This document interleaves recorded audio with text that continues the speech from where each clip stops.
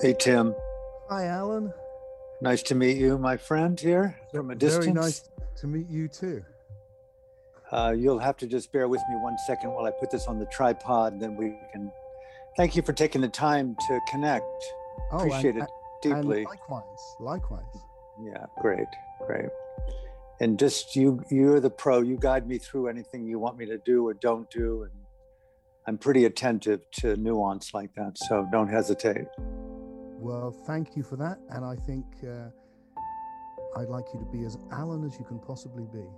Great, love it. Okay.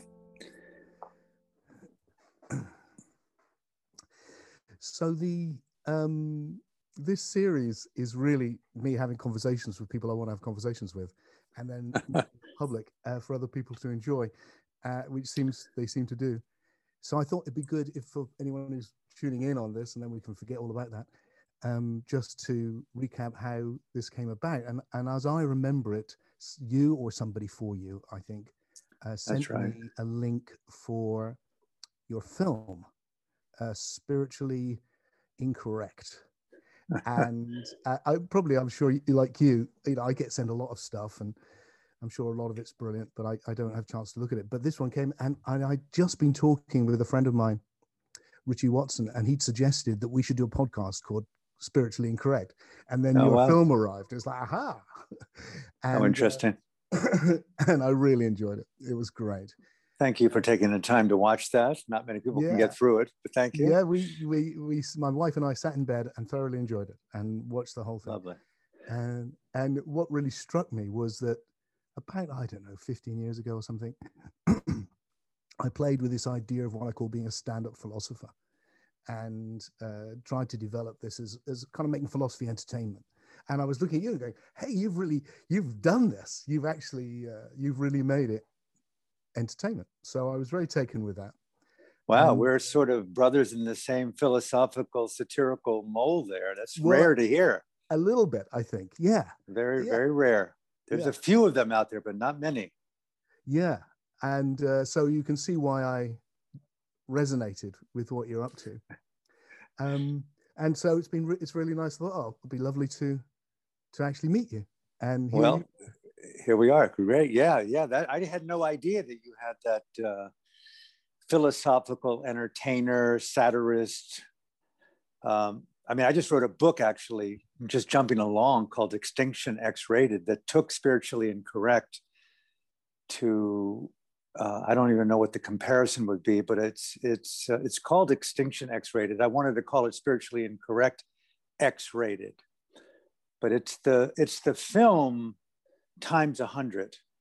Okay. It is the most. It spares possible? Nothing, Tim. Nothing. The whole thing was, if I were to die, what would I not want to go to my grave not having at least had the courage to thought and to write? Now, mind you, it's an autofictional dark satire, so nothing in it's true, but everything in it's real. So it's spiritually incorrect on steroids.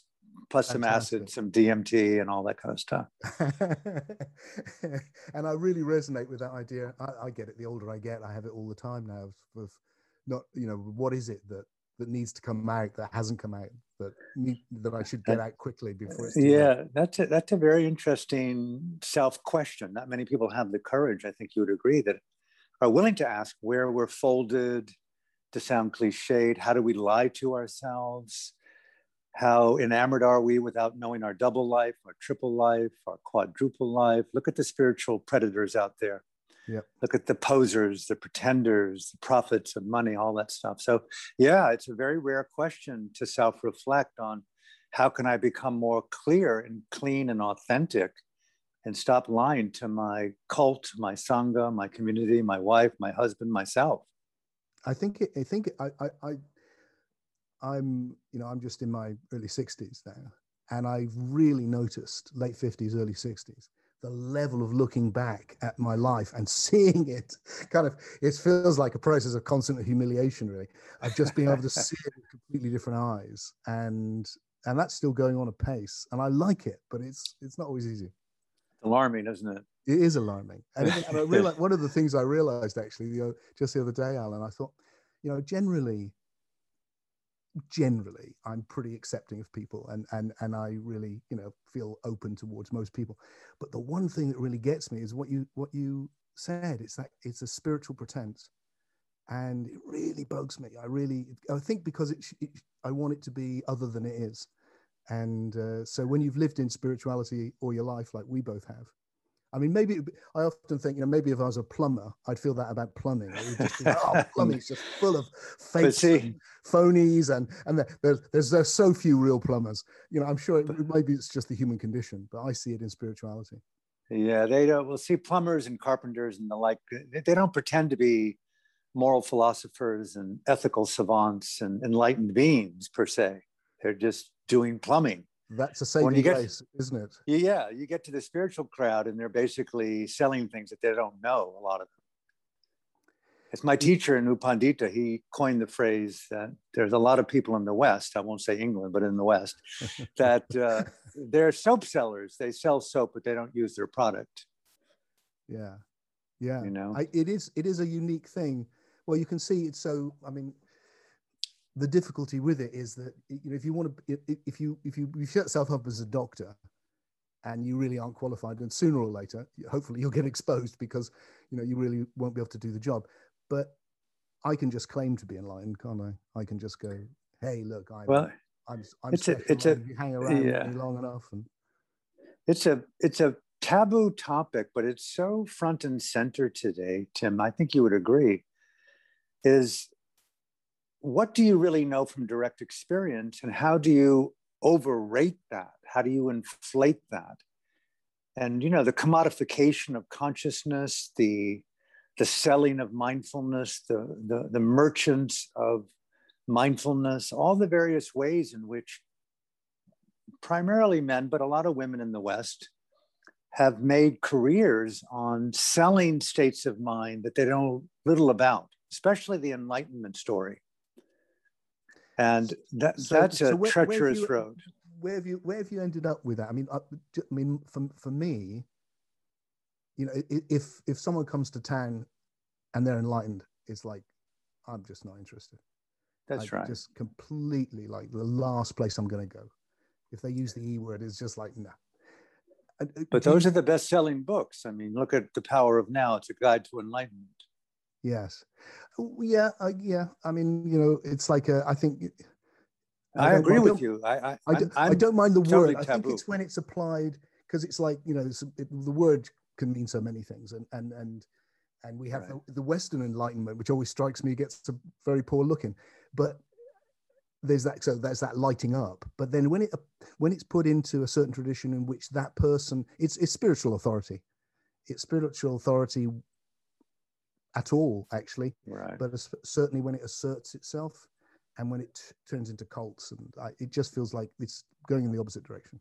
Yeah, see, having had a moderately long, Tim, background in classical Theravadan South Asian Buddhism, yeah, you know, frankly, in all sincerity, what attracted me to go to Burma and study with my teachers, Mahasi Sayadaw, he was one of the founders of the mindfulness movement, and then his successor, Sayadaw Upandita, brought them both to America. But the point is, they offered a practical approach to the development of insight that led to, in the Buddhist Pali word, the word enlightenment doesn't mean what it means in English. Right. A progressive expansion into the release from self-generated conflict.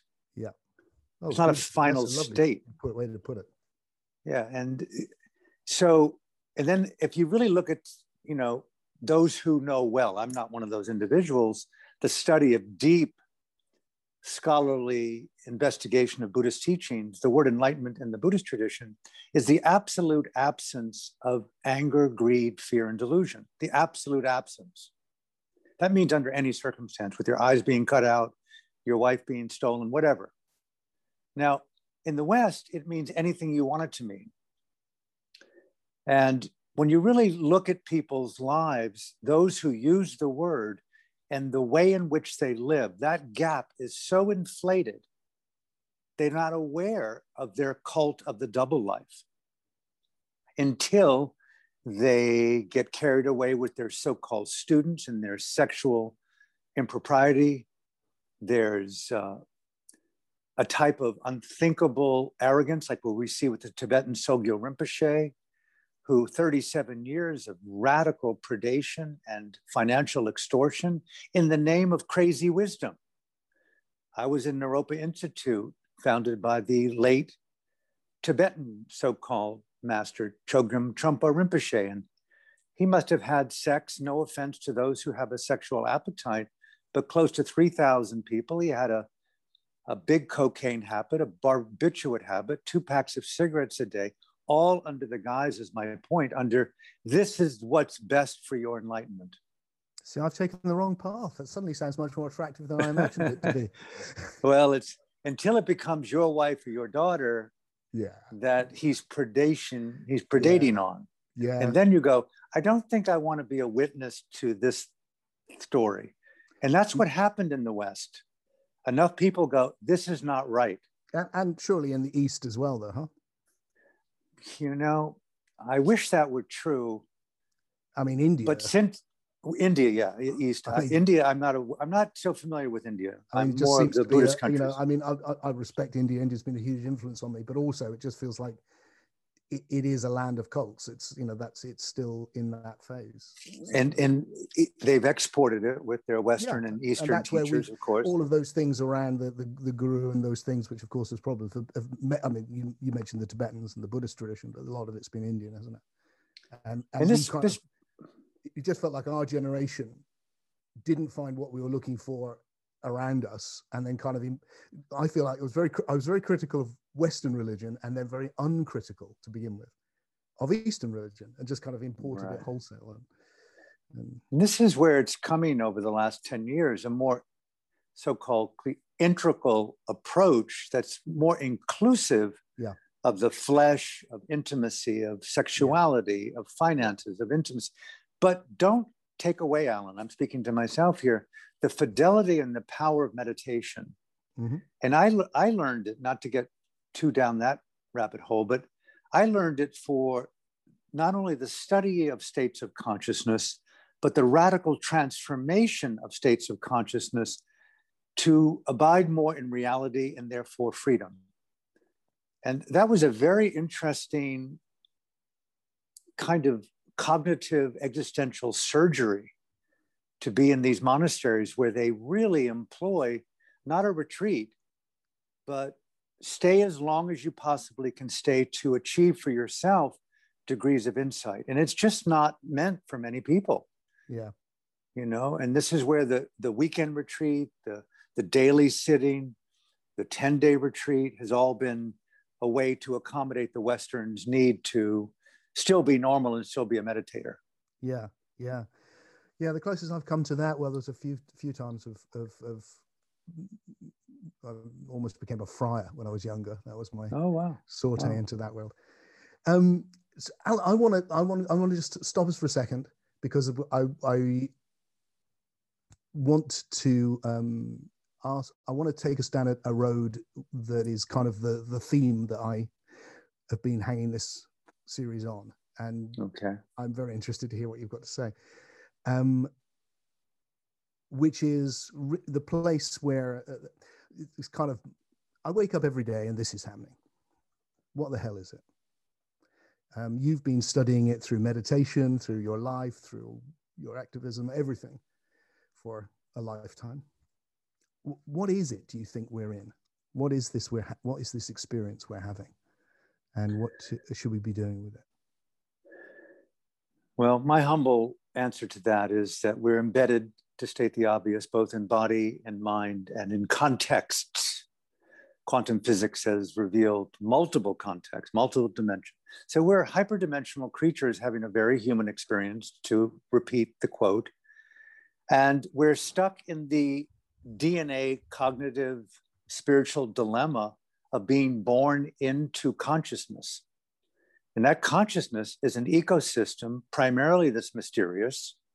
Very few of us understand the etymology, the language of emotions. And so here we are in context with hyper crises, anywhere from rape to dengue fever to ethnic cleansing. And we're, taking an assault from the outside, taking an assault from the inside.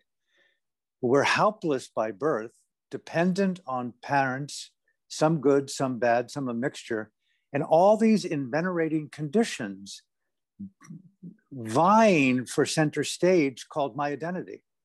Welcome to present time reality. And my God. And then you throw in the merchants of propaganda, Tim, as Noam Chomsky talked about, the manufacturing of consent to do things against your own self-interest.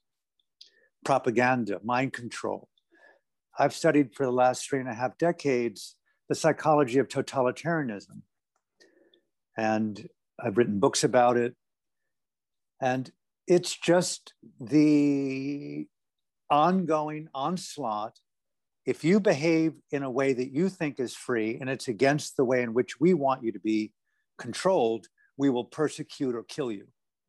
Totalitarianism, dictatorship, Third Reich, Fourth Reich. And so I bring these up to answer your question. The Buddhists called what we're talking about samsara. And it's fraught with all the dualities of good and bad, right and wrong, heaven and hell. And primarily they're outside and they're inside. And to quote Dostoevsky, to turn it over to you, a very important quote that I've often felt and lived by is that God and the devil, good and bad, right and wrong, are fighting there, and the battlefield is the human heart.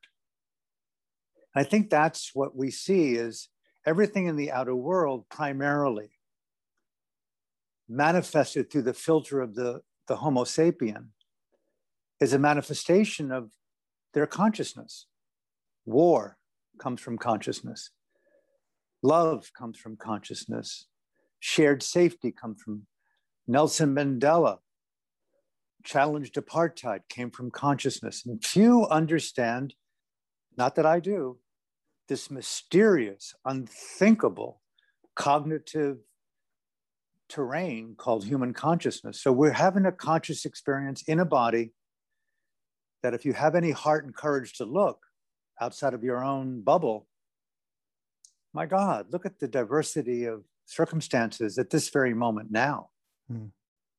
I mean, my fellow brothers and sisters in Burma are undergoing a type of demonic tyranny every minute of the day right now. The horrors of starvation, climate collapse. So we're in a catastrophe. We're participants in that catastrophe. And within it, there are spiritual traditions that offer some salvation. Okay, and that's, I think, where we are today in evolution. We're participating in a radically challenging possibility of evolving the human mind and the cosmos, perhaps simultaneously, slow as it may be, to a higher order vibration, to put it in a New Agean term. Will we win? The odds are really against us. I mean, I was reading in a book here, and again, I promise to turn it over to you, by Michio Kaku, the prominent theoretical physicist, called The Future of Humanity. And he was talking about the 4 billion seeable planets similar to planet Earth orbiting suns in approximately a similar distance between us and our sun, where it could very well be life on them in some level or another. And he said, that's just in our seeable galaxy, 4 billion possible other spheres with some form of life. Set aside multidimensionality and quantum physics, and he coupled it with, at this very moment, we talk about being in the 6th mass extinction here on Earth. 5 before us, probably 50 more after us. But right now in our seeable universe, a multitude of extinctions going on. And you wrap your head around all these perceptions and you go, no wonder there's drug addiction. No wonder there's anxiety. And I think that's one of the best kept beautiful secrets, is that this kind of existential anxiety is probably our salvation. And it's called wonderment, I think. But it's not wonderment with great joy. It's a terror. And at the same time, what can I do to make it better? And that's the last thing I'd like to say about it. I don't think there's anything more important to me today than self-respect, existential dignity, and empathy for fellow humans and non-humans and nature. So that's sort of my entry into that question. And what would you say? Well, I think I would say some things which are very similar, for sure. I have a lot of the same perceptions. I also think that I've been completely captivated by this idea that we've had for the last 100 years that the whole universe is evolving.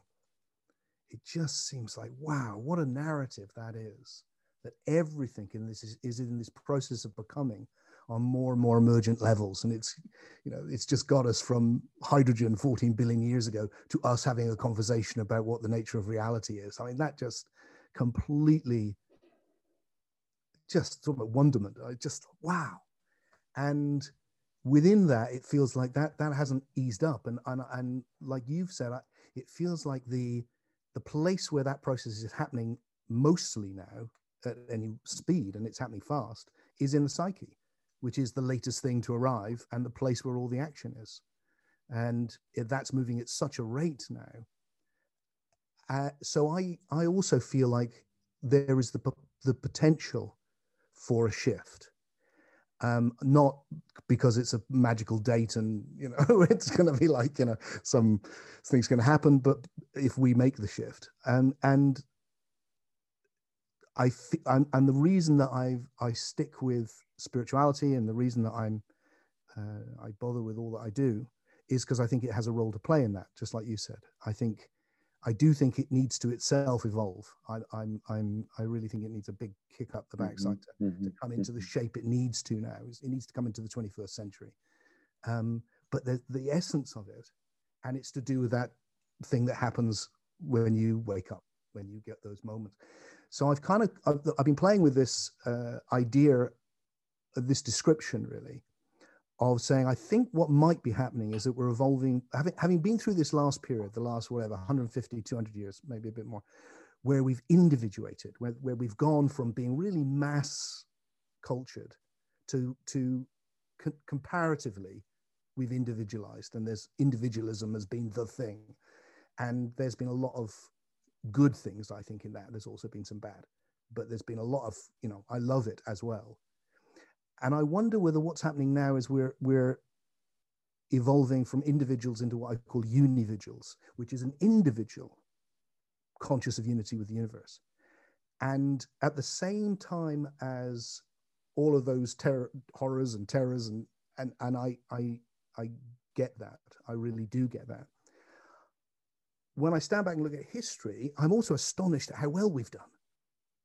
Because it feels only yesterday, my dad was fighting Germans in the Second World War. The whole place went up in flames. I'm an Englishman. I've never been to war. That's unique in history. That's like, wow, how did we pull that off? And the way in which, so many things we've placed the psyche on, infant mortality, illness, these things come down, poverty, just down and down and down and down and down and down and down, at the same time as other things have been getting worse, of course. And one of the things which has come that I've kind of feel like I notice, and it could be just me wanting to see it, but it feels like in my own lifetime, there's been a massive expansion of compassion, and that more and more people care about people on the other side of the world. Whereas in history, no one cared about anyone on the other side of the world and hated their neighbors and lived by predating on their neighbors mostly. And yet now there's a real sense of there are a significant number of people who have a sense of a common humanity, a significant that are developing a sense of a common nature.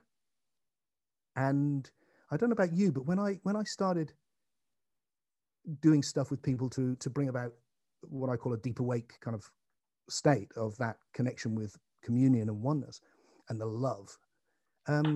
Most people didn't know the hell I was talking about. It was like weird. Oneness, that's weird.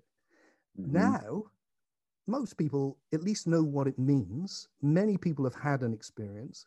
Lots of people want an experience. Mm-hmm. So I feel like that might be happening. And I heard some of that and I think there's two prongs. There's like, it's getting worse and it's getting better. And they're both, that's be optimistic because of this, but be pessimistic or be alert because of this.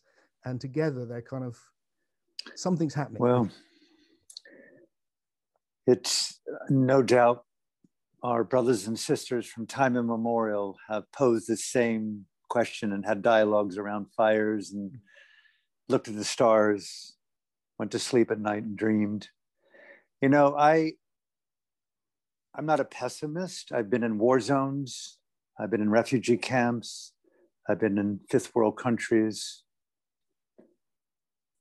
But I'm hyper aware of the collective unconsciousness of our species by and large, and the cruelty from that unconsciousness that so often goes both unreported and unnoticed, even by good people. Mm-hmm. You know, just for example, since February 1st, many people around the world have noticed that the country of Myanmar, Burma, which is primarily my spiritual home, I went there in 77, then ordained as a monk in 79, stayed, and been going in and out up until this last year, was invaded by the people of England, actually. Winston Churchill's father was the Governor General of England in the 1800s in India, and decided to pick Burma as the crown ruby and give it to the Queen. And so 123 years of so-called white imperialistic genocidal supremacy in England, 2 wars, and eventually World War II. The Allied soldiers, Britain and America, came to confront the Japanese fascists. Burma was eventually liberated. Aung San Suu Kyi, the Nobel laureate's father, General Aung San, went to England, your country, and negotiated freedom with Clement Attlee, prime minister. And this is back in the early 40s. And here we are, 2021, and it's been a succession after he was assassinated. And U Nu took over as prime minister, and eventually he was taken over by the general, Ne Win. 70 years of dictatorship, and more recently, as of February 1st, a violent military coup that is an unbridled, Tim, epic evil upon the people, televised until the internet was cut down and documented by countless hours of video. It was like, no one could believe it. I've studied it for 43 years. I could not believe what I was seeing: rape, torture, assassinations. And here they are being propped up and supported by the military regimes in Russia, Ukraine, Turkey, and the nuclear-armed genocidal, for me, forgive the language, psychopath in China, Xi Jinping. Give them all the guns they need. Give them all the technology they need. Let them kill their people. No interference of another country's internal affairs. And it's like a serial killer's loose on your street. You call emergency, and the neighbors, no. That's Tim and his wife's problem. Welcome to Burma today. And so, not so much to contrast what you just said about is there hope and how much goodness, but my homeland, my spiritual homeland, is under assault in the United Nations Security Council now, 3 or 4 meetings, and bless UK, they came in with an emergency meeting, man. But China says, hey, I'm not going to sign off on this. I'm not going to do anything. No boots on the ground. So I wanted to say something in response to that, but I want to ask you something as well, as you've taken us there, which is a good place to go. Really interesting to me. The first thing is, look, I'm not saying, for me, I mean, it's different for you. You've lived there, but that itself is the fact that there is a significant number of people who care about it is all that I'm saying. Now that the things that people are caring about are awful things, and the state that we're facing. And I'm not imagining I'm going to see a unividual world. I mean, all my kids, but I do feel like that there's an underlying positive evolutionary narrative to be told, which can get us through facing the things we have to face, and that it's easier for us than it is if you're in China. I speak to my friend in China, and it's like, it's I'm here looking at the news thinking, God, everything's so negative, and he's looking at his news going, it's all just positive because it's all just not all lies, but so firstly that I'm not trying to paint some kind of like, yeah, look, it's all going to be great. It's like, no, these are all real things. But I wanted to just ask you what you think. See, the question I have, I guess, is like, what is in the junta in Burma, for example? Could be any of them. It's the primacy of profit, Tim. It's just simple privilege. Yeah, but even with that, it's like, what is that in a human psyche? I mean, is it as simple as not seeing something which, that once you see it, you couldn't possibly do that? Is that what it is? Well, I think it's the study. I've done a little bit of study of the mind of the psychopath. Yeah. And what's the word?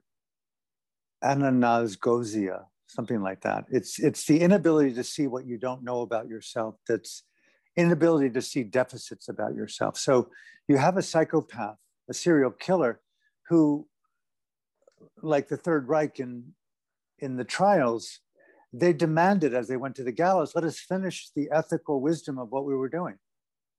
No capacity to self-reflect on the wrongness of their ignorance. Right. In Burma, the junta is driven by quintessential sociopathic, psychopathic ignorance.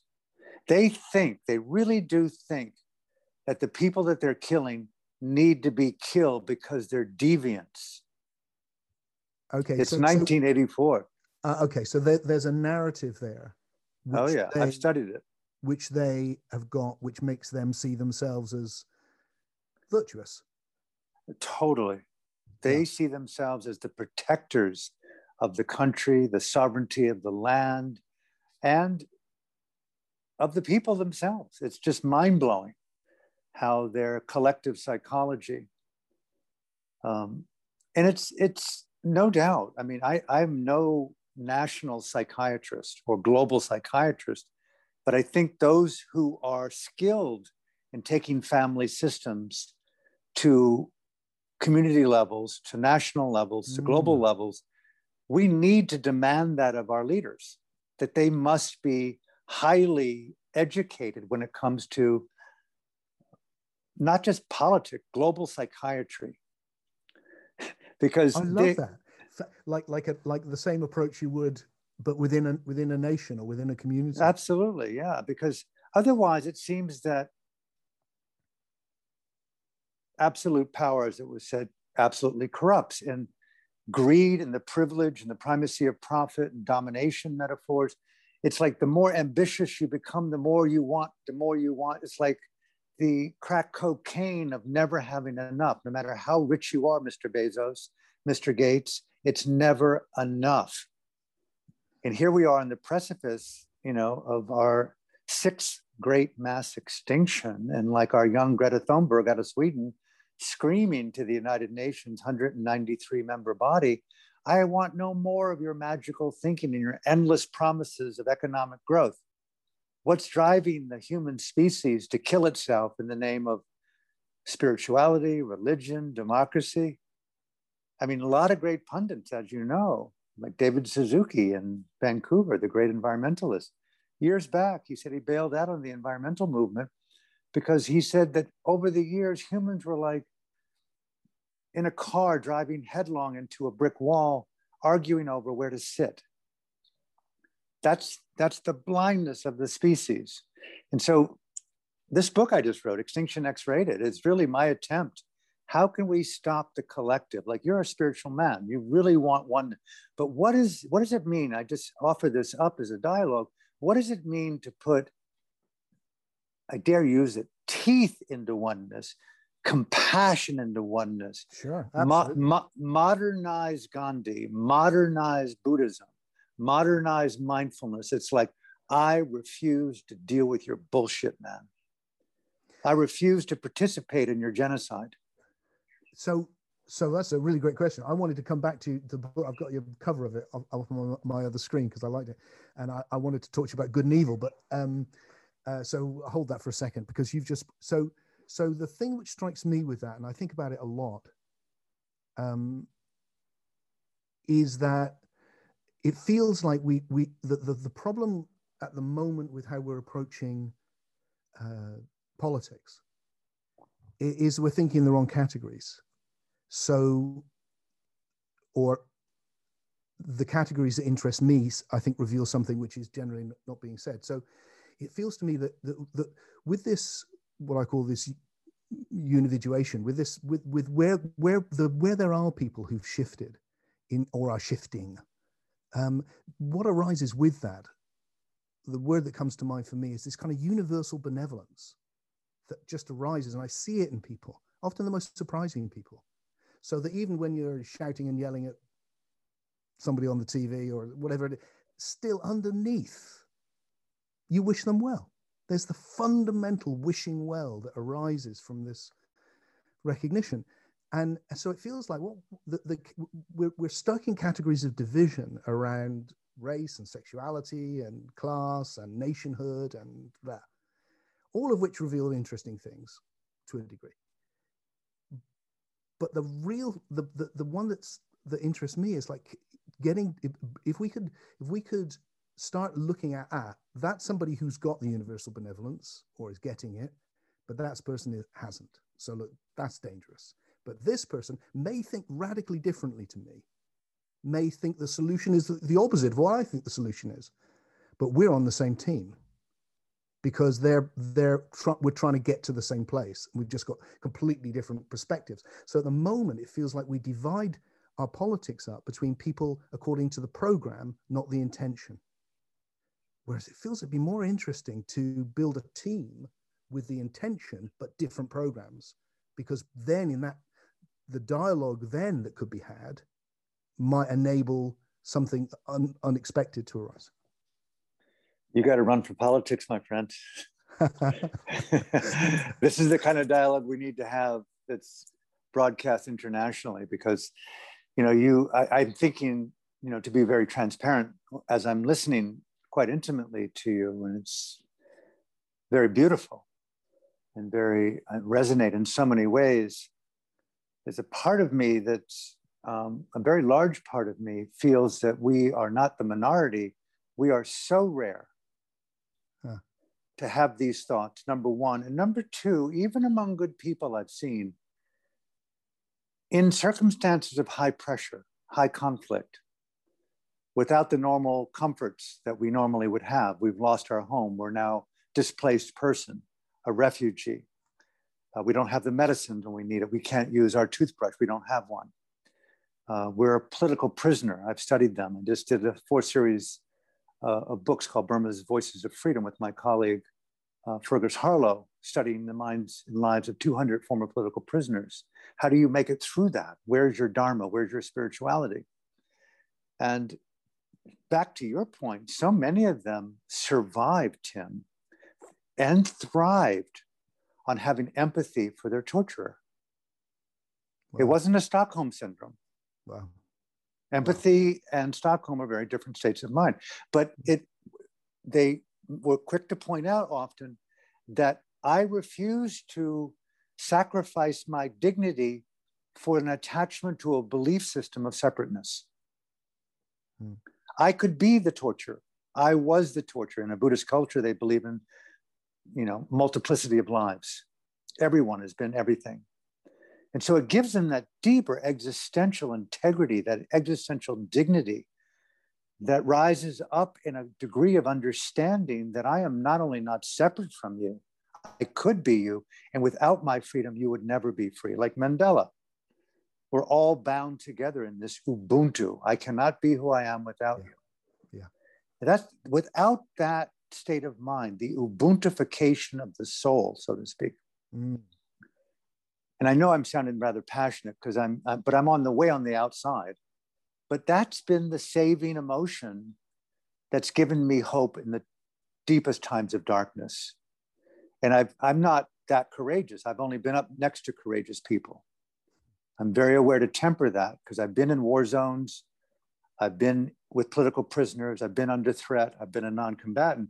But they're the ones who have lived up to 20 years in solitary confinement. And they're the ones who come out to tell the story of what does the spiritual life look like in that level of horror. Yeah. Yeah. I mean, that's why you mentioned Mandela, and in my lifetime, that to see that when I went to South Africa and saw what he had done and what he was trying to do, it was that. And what I loved about it, it feels like, look, the universal benevolence is universal. And then, but the ethic, I feel like, is universal benevolence and individual responsibility. Mm-hmm. Nice. It's expressed wherever you are, in your own unique relationships. And so he was able, well, the three, I think a lot of people would agree, the three great political leaders, Mohandas Gandhi, Martin Luther King, Nelson Mandela, in the recent period. And they all had the quality of actually representing their people from a universal benevolence. So they were able to straddle that ability to go, I am representing this because this is my responsibility, but I'm doing it in such a way. And there's something about that kind of, I mean, I was thinking about Gandhi's thing about with the British and going, no, they'll just leave. And they'll leave as friends. And it's like, wow. I mean, to be able to say that and to be right, just enormous. And that kind of, so it feels very much not like in Burma or somewhere where we've got violence but within our own culture where we're not doing that mostly. It feels like, well, the only thing we can do is we need to try. The problem now becomes to transform the enemy into a friend. And so whatever we do, we have to do that because that's the only thing that's going to work. So you've got the radical spiritual gene. You've got the unfortunate desire to awaken. You're the type like me who ends up on the cross crucified, and they're selling our clothes and our podcast to the highest bidder. I've studied the mind of greatness. I'm not in the category. I'm more vulnerable than that. But like with my time with Aung San Suu Kyi, the Nobel laureate in Burma, we did a book together back in 95 and 96. Oh, really? Oh, I see. Book of conversations, actually, yeah. Okay. Called The Voice of Hope. And one of the first questions I asked her after she was released from 6 years of detention was, you've called your struggle for freedom a revolution of the spirit. And what do you mean by that? Yeah. And she replied, although I've often said this story, can take an hour, I'll do it only in 2 minutes, is that she said, you were out on the street, there were 1,000 people gathered. Every one of them risked everything to be there. It's a crime against the state to gather in groups of 5 or more. They could be detained, tortured, have their homes taken. They often do.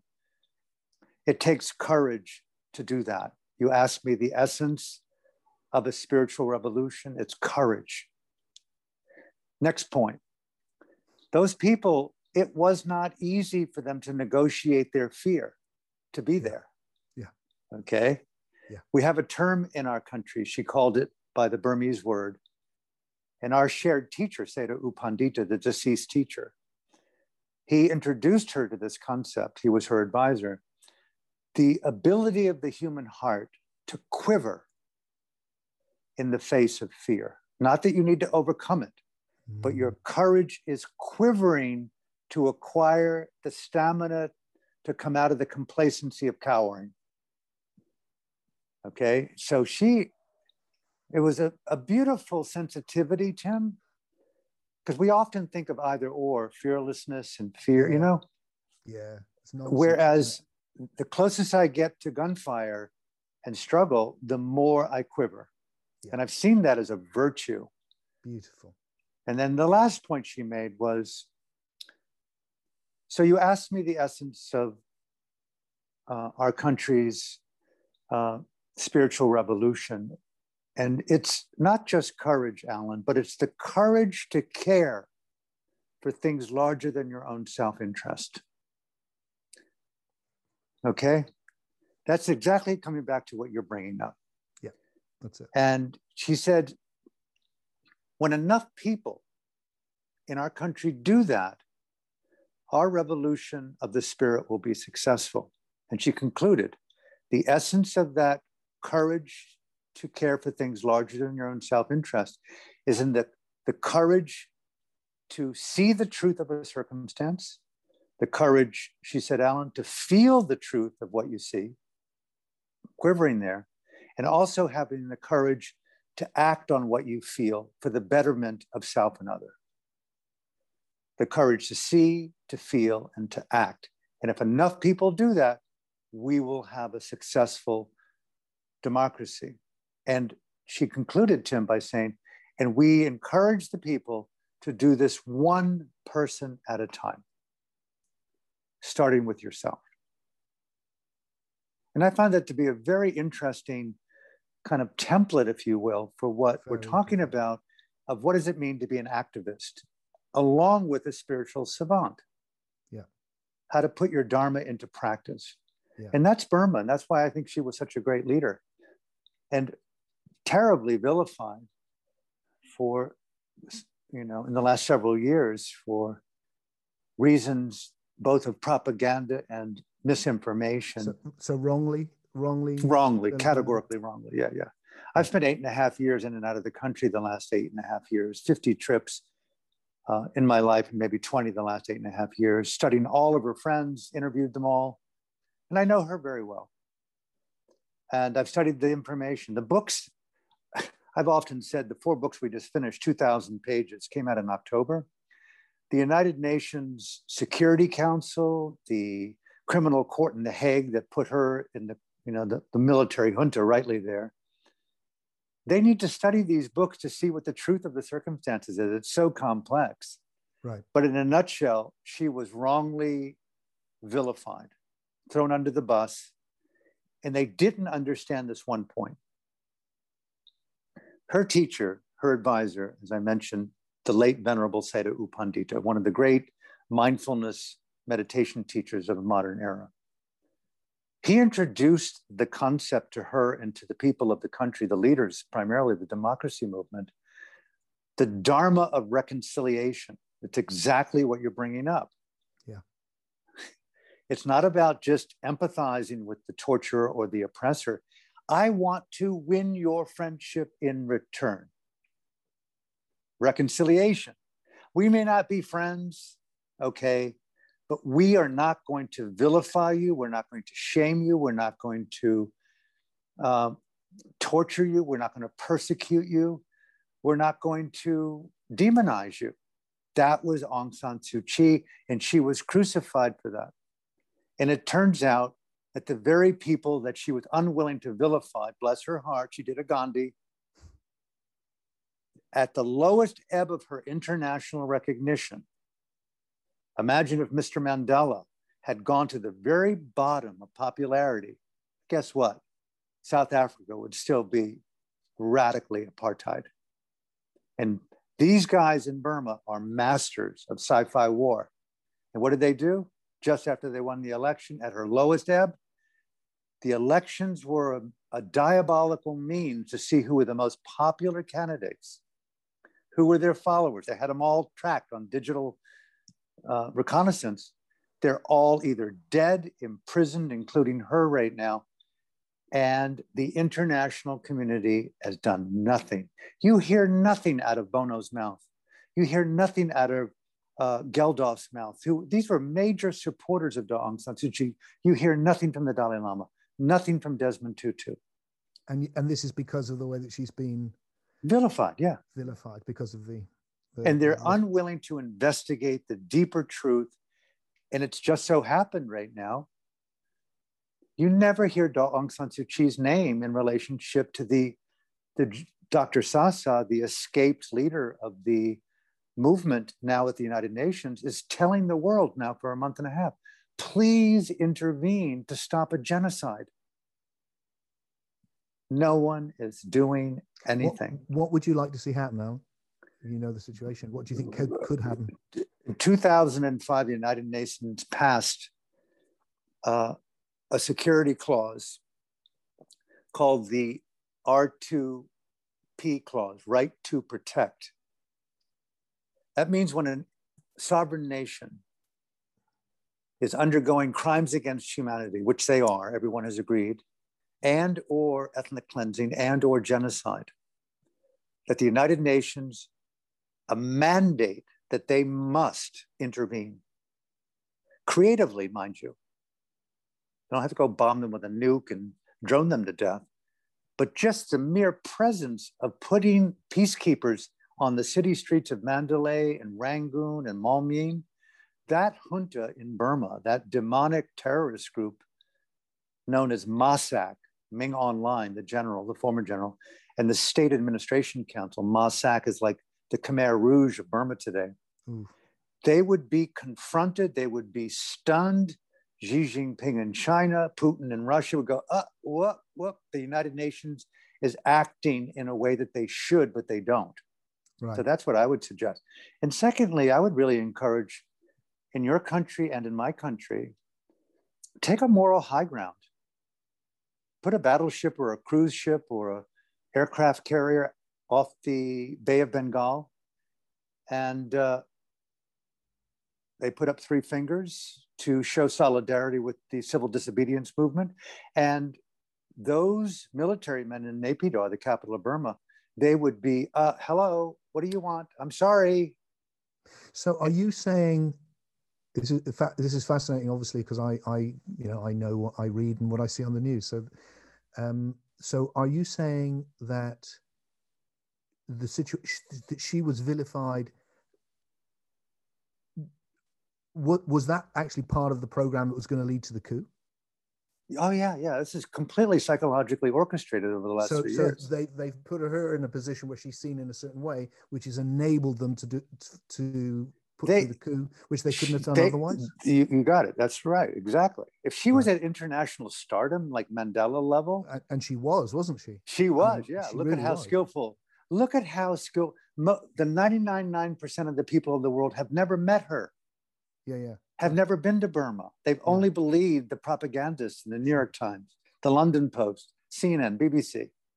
I speak the language to a large extent. I know all the leaders. I know her teacher. I'm impartial investigative journalist. I've got the facts in 4 books called Burma's Voices of Freedom. And it's unbelievable gaslighting, psychological warfare. And it's unfortunate because they know her strategy, which was nonviolence, will trap her in her own game. And of course, the persecuted Rohingyas in the Rakhine state, the Muslims, it was tragedy. But no one really reported that the ARSA, which is the militant terrorist Islamic group out of the Rakhine state bordering Bangladesh, which intel shows that it's been funded by bin Laden's people in Karachi, that the day before the Secretary General, the former Secretary General, who was commissioned to do a report on how to develop peace and development in the area. Well, the day before or the day after, I'm not sure exactly the day, ARSA, A-R-S-A, the terrorist group, attacked 30 simultaneous military and police posts in Rakhine State. That's a major terrorist attack. That's 9/11. Yeah. And Burma's military, as they're doing to their own people, look what they do to others. Okay, so it's true. Daw Aung San Suu Kyi, though, went to The Hague not to defend the military, but simply to question that the label of genocide was inaccurate. No one gets that. And that's a radical thing for her to do because she's into reconciliation. If you vilify these guys in any way, look what they did to her and the people when they supported reconciliation. So it's so dicey. Anyway, my point is that the Dharma of reconciliation introduced to her by her teacher and my teacher, Seda U Pandita, it's a spiritual dimension that almost no one understands. Yeah. It comes back to... I think it's big... Sorry, go on, finish. Last thing, it comes back to Desmond Tutu's work in his No Future Without Forgiveness book, where he was sitting, I think, for 3.5, nearly 4 years as the chairperson, was it?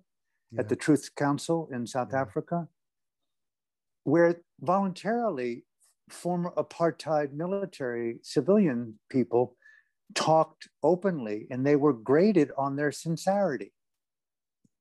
If they were sincere, they weren't persecuted. That's pretty rad. Isn't it?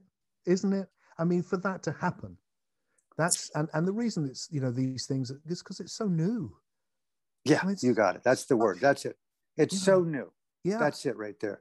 That's it. It's so new. The issue, not of empathy alone, but can we talk as enemies? Yeah. Put down the gun. Africa, I got introduced to something which is actually in this country, that it's called the Forgiveness Project. Oh, beautiful. And one of the things they do is they get people to give presentations in pairs. So the mother of someone who was killed in an ANC explosion, her daughter was killed, I think in a church, and the guy who planted the bomb. Wow. Are there together. Wow. Talking. There was in England, there was a woman who had, I think her father had been killed by an IRA bomb, and the person who'd planted the bomb. And there was something about, as I remember it, she came to one of my retreats actually, and the story, as I remember, it's a long time ago now, but really felt so poignant, because she said that they were asked to talk somewhere, and they misunderstood, I think, what they were being asked to do, but they did it anyway. What they thought they'd been asked to do, which was not to tell their stories, but to tell each other's story. Wow. And so she would say, you know, I was born in a Catholic working class neighborhood. My brother was a member of the IRA by the time I was 14. I had a gun by the time I was 11. We saw this, we saw this, we saw this. I joined the provisionals. We did this, you know, and then I planted a bomb. And he said, I grew up in a middle-class Protestant area.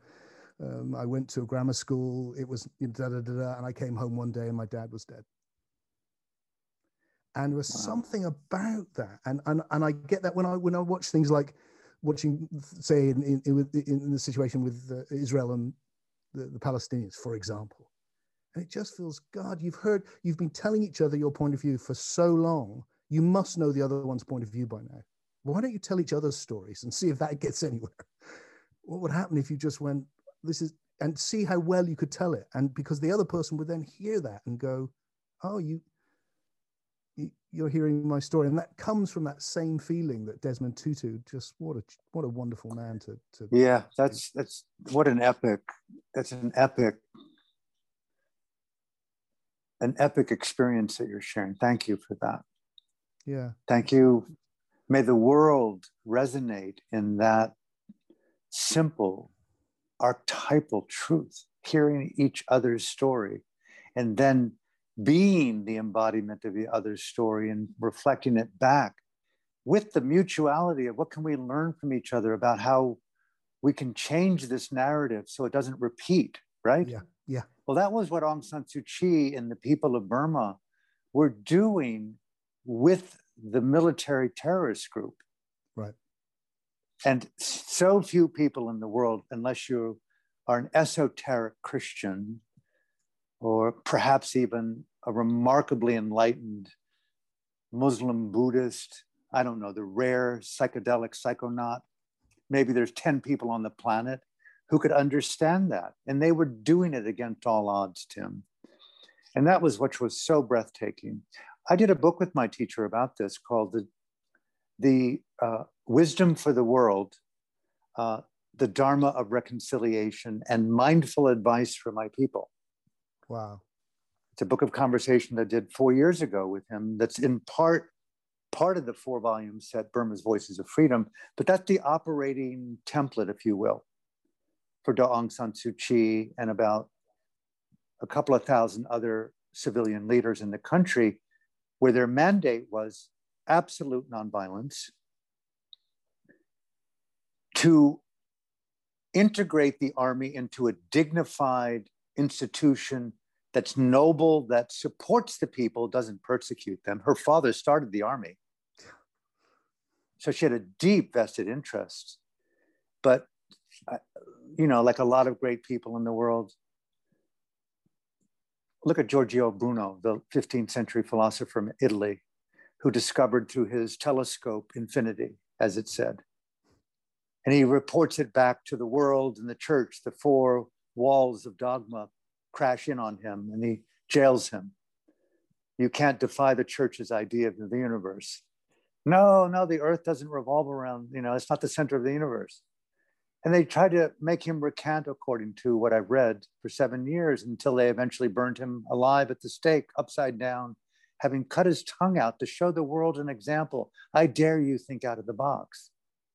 What you're sharing with me and what I'm sharing with you in a humble way is breaking the box of conformity and murder and planetary suicide or annihilation. And if it's so urgent today, I feel. And what Aung San Suu Kyi was a human experiment with all these people was a radically important spiritual political experience today. Just like Desmond Tutu's Truth Council, she did it on a national level. Can we forgive and move forward without putting you in jail? And again, coming back to nothing to vilify the Islamic world, but Islam was up to no good in Burma.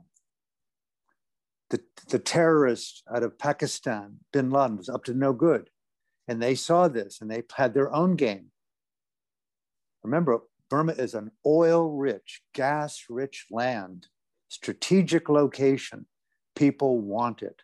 It's the Saudi Arabia of Asia. And so Islam and China, they're all vying for it. And they instigated a crisis moment that turned out, what happened? Aung San Suu Kyi was thrown under the bus. They've got the junta in the World Court for Crimes Against Humanity.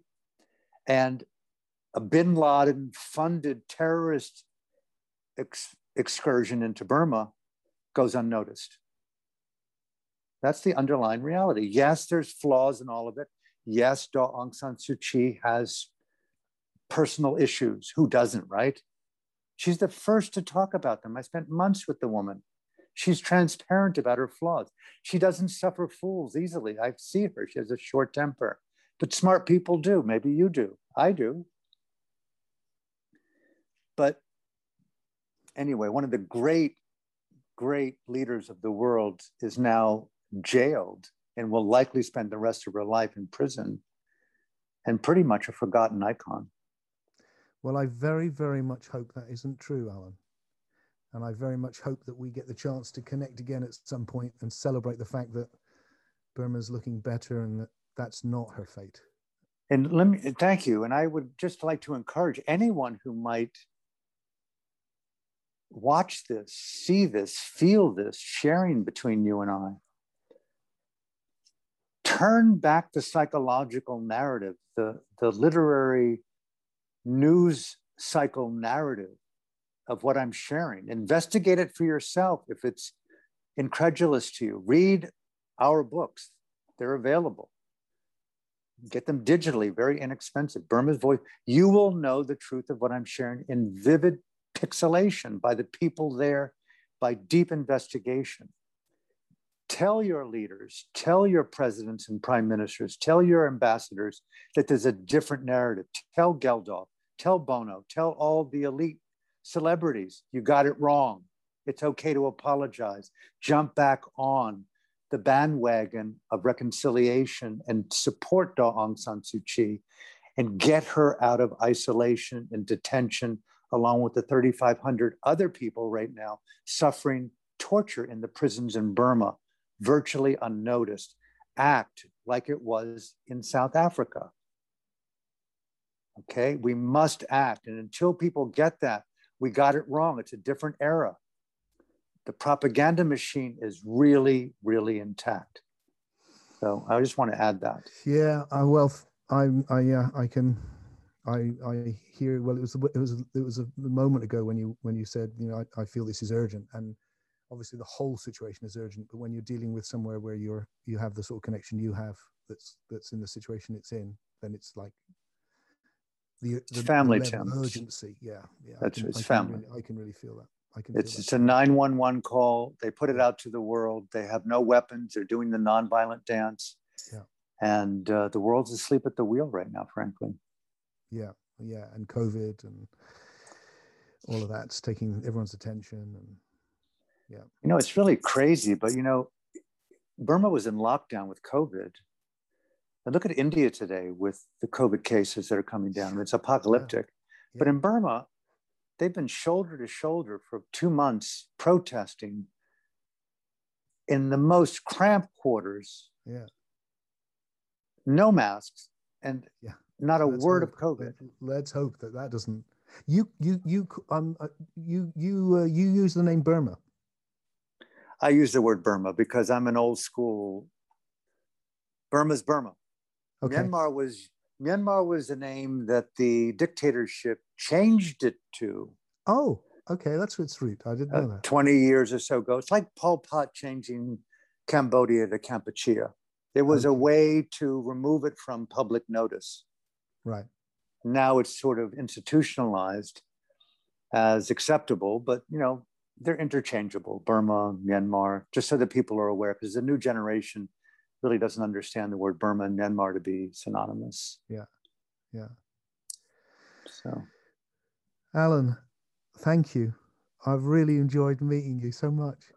It's been good to talk with you, my friend. Nice to meet you, soul brother. Yeah, really. Definitely. And, I had that feeling when I saw your movie, and I hope some people will check out both the books and the movie. Yep, Spiritually Incorrect. It's on filmsforaction.org. And I just got a copy the other day of my book, if I could hold it up. I'm so proud of this thing. Yeah, I will say this, it's not for the lighthearted. Yeah. And it's a literary mandala. It's all in your own mind. But I just laid it out in what I felt to be a cry, a scream, a song to end violence. It's a book on anti-porn, but it's rad. It's like Clockwork Orange on What does acid. that mean? What does that mean, anti-porn? What do you mean? Well, it's like. And you mean literally, or? Oh yeah. Like literally. I think politics are pornography for me. War is pornography. Oh, okay, so it's violence is okay. And I am trying to use the most graphic, uncensored language and imagery. Remember, it's art. I'm not using a gun or a scalpel on you. I'm not torturing. But it's like, oh my God, he's saying that? Well, guess what? There's genocide out there. There's rape out there. There's climate collapse. It's like, why can't I use every word in the world to confront the normalcy of pornography called politics? So that's this book. Anyway, that's me. Tim, good to meet you, my friend. That's so beautifully put. Fantastic. I love that. I really do. Okay. Thank you for the invitation, and rock on, and hope to see you in real time someplace in this world. That would be great. I would adore that. Let's hope I would adore that too. Let's make it happen. Let's make it happen somewhere. Yeah. All right. God bless you. Nice to meet you. Take care, my friend. Bye-bye.